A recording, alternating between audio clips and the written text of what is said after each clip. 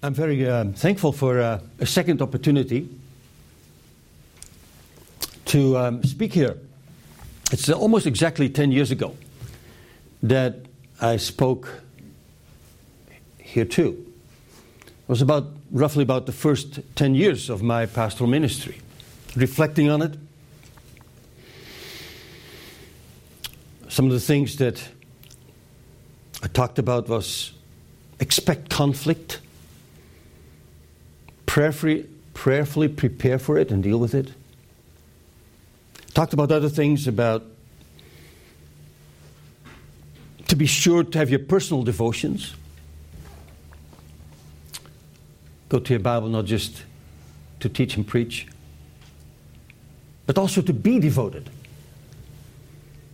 to the Lord, to your family, to your church. Be genuine. Genuine before God and each other and your family, your congregation. Another thing that I remember talking about is that busyness was not always with the things that were my business. To pray for wisdom to discern and to not be so distracted by non-assigned or non-essential things. And also about the how and the why, not just the what. We preach and teach our motives. But more recently, some other things, in my second 10 years, so to speak, other things have come to my mind, which I would really want to share with you. It's been on my heart. It was something that I knew all along, but slow to apply. Maybe even reluctant. To put that into practice. And it wasn't until I came to be a pastor in Harrison, Arkansas, where it's a small church, a lot of kids. I think about half of them were under 20. So, and they had no nursery. They didn't think that that was a good idea. So they had everyone in church. Some of you have preached there, you know it. You have to pause sometimes. All kinds of noises. And of course the mothers will take the child out to feed and take care of them, and fathers would take the older children out to discipline them when they were disruptive and so forth or noisy. But that was not just the main thing, that noise. One of the main things was that I saw them. I knew there were children in church. But in this big church here in Rapids, I saw just a large group of people. I didn't see the children. Until I really was a pastor in Harrison. So it's a regret that I have. And something I want to share with you. For you, when you're at the beginning of your ministry, for the instructors as you teach, let the children be consciously part of your audience. That's why my theme is worship the Lord as His little children. That's why I wanted to read Mark 10 and Psalm 78. It's a very familiar passage. I don't need to say much. This is not really like a sermon. It's more like a message that's on my heart. We're all familiar with it. Yet its message is often ignored or forgotten. I just want you to think about it. Just imagine now, if the Lord Jesus had said, children or child, unless you be like one of these big people, these adults, you cannot enter into the kingdom of God.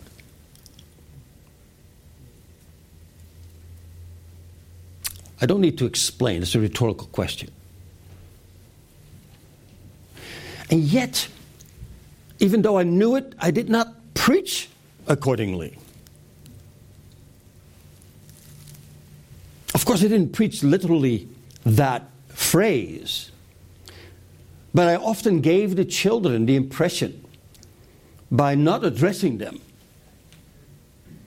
that they didn't really belong to the congregation. Give them the impression that the gospel and the teaching was for adults only.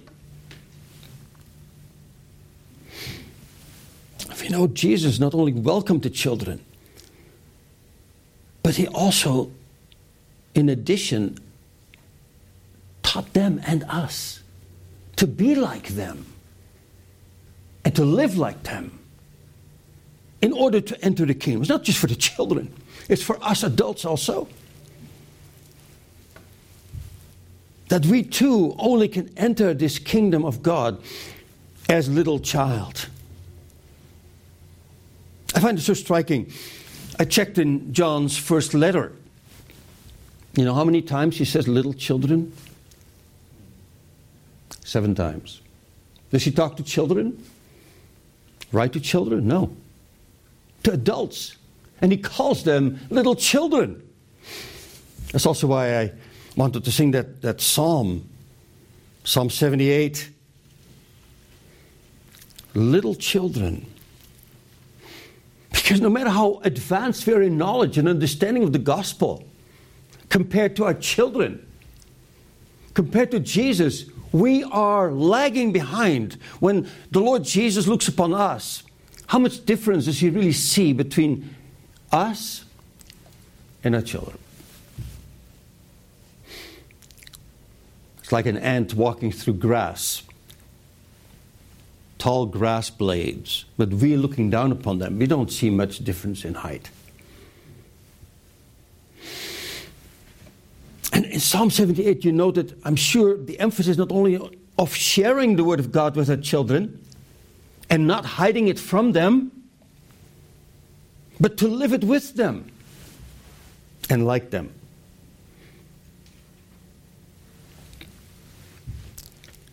Telling us that God welcomes us and our children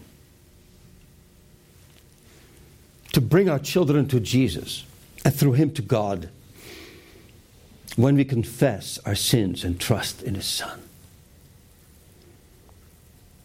So prior to going to PRTS, which is 25 years ago, Dr. Bilkes, Dr. Bicky, 25 years ago, it seems strange. But before that, and I'm sharing that because I want to emphasize a point. Before I went to seminary in 1997, I was in Christian schools, 3 different Christian schools, teaching for 23 years. The last 12 years as a principal of a Christian school. You'd think I'd be well prepared to do pastoral ministry to adults and children.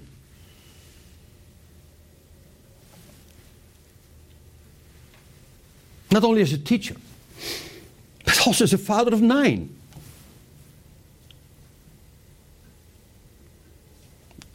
The obvious lesson, and my regret is that I was so slow to learn that we are to worship with our children our covenant-keeping God.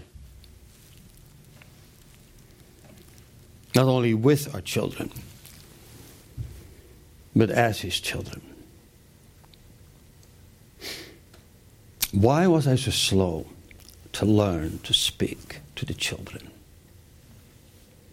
And on top of that, my dear wife, Elena, faithfully, repeatedly, even here in Grand Rapids before I went to Arkansas, reminded me many times, Papa, do you remember, do you think about all these children in the church? There's maybe 25, 30% or more under the age of 20.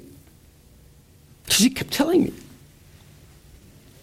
speak to them at least a couple times each sermon. I did, on and off.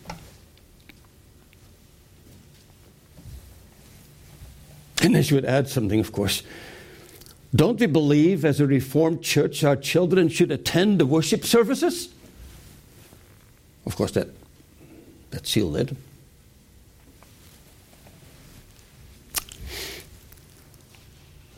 that means that we should address them. Not to dumb down our sermons to their level. That's not the point. That's against Scripture, against reason. The Bible says, train up a child in the way he should go, and when he's old, he will not depart from it. It's a training, it's a teaching, it's a guiding. And to come alongside the parents, not to take their place, but to assist the parents in raising the children and teaching them how to worship. Come alongside, feeding them milk as well as meat, the bread of life and the water of life, in all simplicity. So this means that we need to prayerfully search the Word of God, not only for our children, but with them.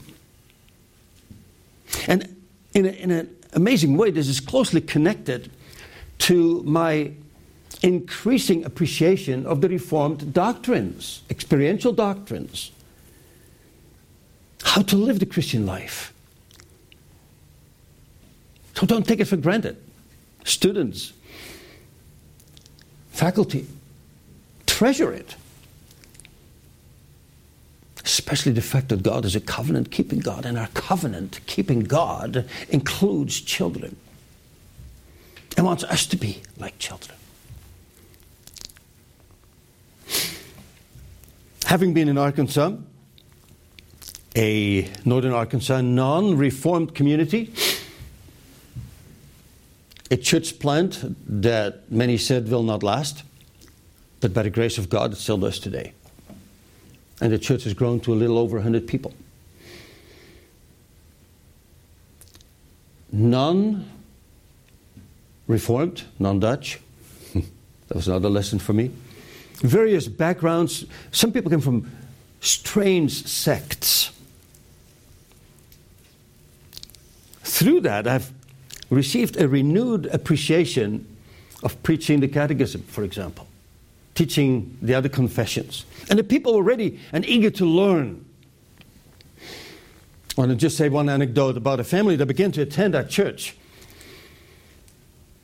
After hearing me speak on local radio, I did a weekly gospel minute on Cool 99.6. It was a gospel, a classic rock station.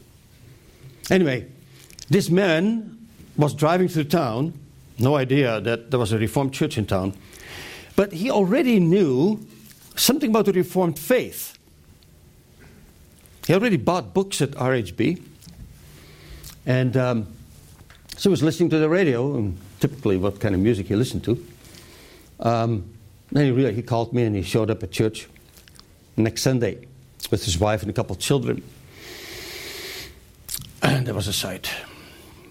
Tall guy, bald head, big beard, both he and his wife covered with tattoos. Anyway, they kept coming in and became members. And he especially loved the catechism preaching. And he diligently taught his wife and children. So much so that he bought another book, or I think it's a 2-volume set, of Theodorus van der Groe. And he would read that, study it, and talk with his children about it prior to coming to church and see what Van der Zwaag would say about it. So that's interesting. That is a focus on the simplicity of the gospel and exactly also the basics of the faith. And then the most beautiful part of that is when, because they were from a secular family, when his niece was about to have an abortion, a baby she didn't want, this couple offered to adopt the child. And when the child was born, it was a boy, they named him Theodore, after Theodorus van der Groe. I'm sure you like that. That is something, that was just something, a renewed appreciation for the Reformed faith, the doctrines, the clarity, the simplicity. Preach not just to adults, but also to children. And I just want to just name a few reasons, benefits, just some bullet points. And then also some ways to do that. I just have them listed just the way it came. It's not in order of importance or necessarily. Teach the children how to worship the Lord, their covenant God, from early youth. Watching adults do that and increasingly participating in it. That's something that that I saw happen. In a smaller congregation, of course, you see more individuals than in a large one. And that relates to the next thing, is that don't underestimate the ability of little children to listen and pay attention and absorb more than you think. You know that when you talk with your children about the sermons, and if they know you can ask questions, they have some answers. Particularly when you address them. The basics of the gospel. To confess the sin, what that means. To trust in the Lord Jesus Christ and what that means. Not only to become a believer, but to live as one. As parents and children together coming before God. That's another bullet point. To assist parents. Believing parents want the children to know the Lord and grow in the grace and the knowledge of the Lord. And of course the children have to listen. They should listen.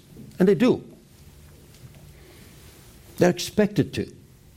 But you know how it draws their attention. And the parents' attention.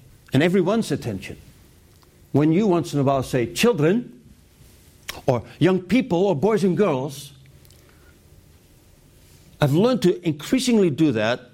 Still not, I think, enough, but it's hard to find a good balance there. But you know when you say that, everybody is looking up. Everybody is paying attention. So when you talk to children, you actually have a better attention of adults as well. And you wake up the occasional sleeper as well. It's often a literal wake-up call. I've seen it many times happen. So children, well, didn't be taught to know, they know it, hopefully, but to experience it also, that they're included in the church as baptized members. They are the church too. As such, they're the people of God. And as the people of God, not everyone, we know that from the Old Testament and the New Testament, not everyone will enter into the promised land. Address them as children, so they know they're included as baptized member, and preparation also to become confessing members. So not only to hear the word of God, but bring them in the powerful presence of the Spirit of God, the Holy Spirit. And then eventually also by observation, having a growing desire to be partaking of the communion as well. So the Word of God makes this abundantly clear that the children are to be included. In the Old Testament we have many examples. A couple, one is about children who are taught to ask, why? Why is this? Why do we do this? Passover, the pile of stones in the Jordan River. They're present at the dedication of the tabernacle and the temple. Time of Reformation, Josiah, 2 Chronicles 34, when they found the book of the law in the house of God. What an amazing story. To say something like that, when you preach that, children, isn't that amazing? That somebody would come into church and, hey, I found a Bible. Of course.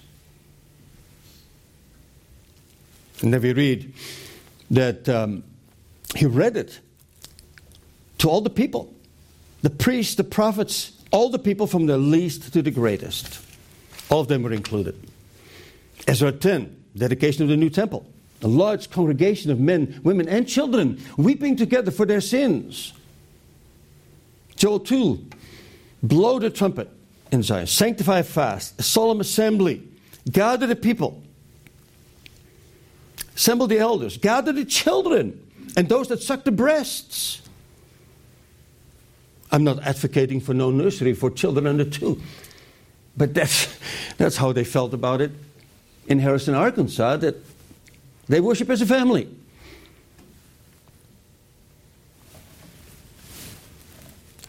Old Testament, New Testament, feeding of the 5,000, not counting the women and the children. And after all, it was a boy who had these loaves and fishes. A lad, a boy. Peter, Pentecost, the promise to you and to your children, and so forth. On and on it goes. Paul, in his letter to the Ephesians, to be read in the churches, he addresses children. Obey your parents. Why would they say, why would he write that if he would assume the children be not there? And in Colossians, Paul adds, for this is well-pleasing to the Lord. So ultimately to see what God can and does do when children are hearing the Word. Faith comes by hearing the Word of God. And maybe quicker by children than by adults. Children trust. Children are teachable. We lose that trait as we grow older. So if it's in the Old Testament and the New Testament taught and practiced, how much more even today with the influence of the world, technology, internet, all that, to remind them and all of us what's the essence and the heart of the gospel. Not only for children, but also for adults to be like a child. Not just to trust as a fruit of humility, but also to be and continue to be teachable. So often we think we know it. We know it all. We don't say that. But somehow we think that. To be teachable. So not only to include children, young people in our preaching, but to become and remain like a little child in the worship of God. Not just the worship service, gathering, but the worship service, a lifetime. Some ways to do this. Illustrations. Use illustrations. Taken from daily life, but also and especially the history of the Bible. The Bible stories. Familiar Bible stories. Unfamiliar Bible stories. Let's say, children, you remember Joseph? So about stories from daily life, but also in particular, I think, for Bible stories. I think it's not for nothing that the Lord has given us His Word as a history. His story. So that we can identify. It's not just about them then. It's about us now. Us and our children. So use illustrations. Another is define terms. When you have a word that is difficult, not just for children, there's quite a few older people too, less educated people, that would benefit. Define terms. Explain difficult words or rephrase them. Use synonyms. Tell the children to write them down. Or little ones to draw a picture about it. And then say, maybe you can talk about it after church with your mom and dad, what it means. So mom and dad listening too. See if the children do so, and if they don't. Didn't the minister say something that you should ask about? Define terms. Another thing is pray. Pray for the children, not only during the worship service, but also in your study. Pray and plan. Have certain spots in your sermon notes. Write children. And then think of a way to connect it. Just a few times here and there. Plan and pray. Consciously keeping the children in the back of your mind. Or maybe in the front. Another way is to summarize or restate the main thought before you move on to the next. It's one of the things my wife keeps reminding me of. And do it in simple terms before you move on to the next one. It can be a wake-up call too. Oh, next point. All right. This was this, now we go on to that. In addition to making statements, ask questions. Ask questions that children could also possibly answer. Doctrinal questions, historical questions, rhetorical questions that everybody knows you don't need to answer because it's so clear. To engage both young and old, because everyone is engaged at such a time. And then another one, and I'm sure there's more that you could think of, but to include at least one familiar psalter in your singing of that morning or evening worship. Somehow get in touch with the local Christian school and perhaps there is a psalter of the week that they all learn. Be nice to sing that next Sunday. We did that actually in Jordan for several years when I was a principal there.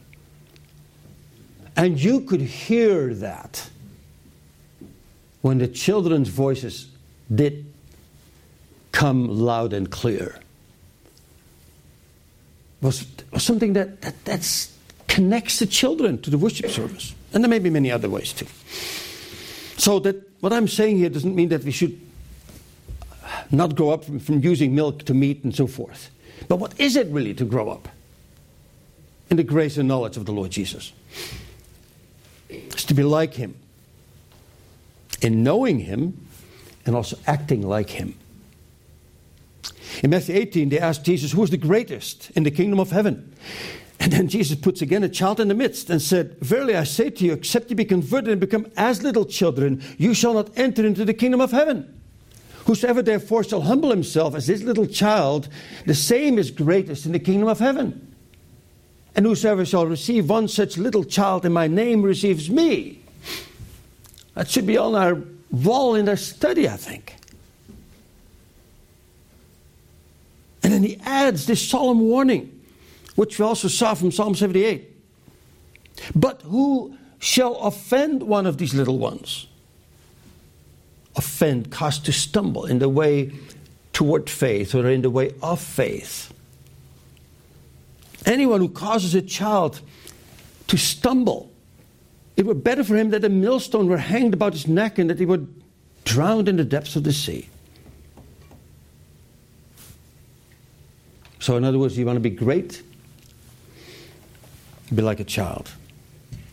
The disciples were slow learners, just like us. Even in John 13, the very night in which Jesus was betrayed, they were arguing about who was the greatest.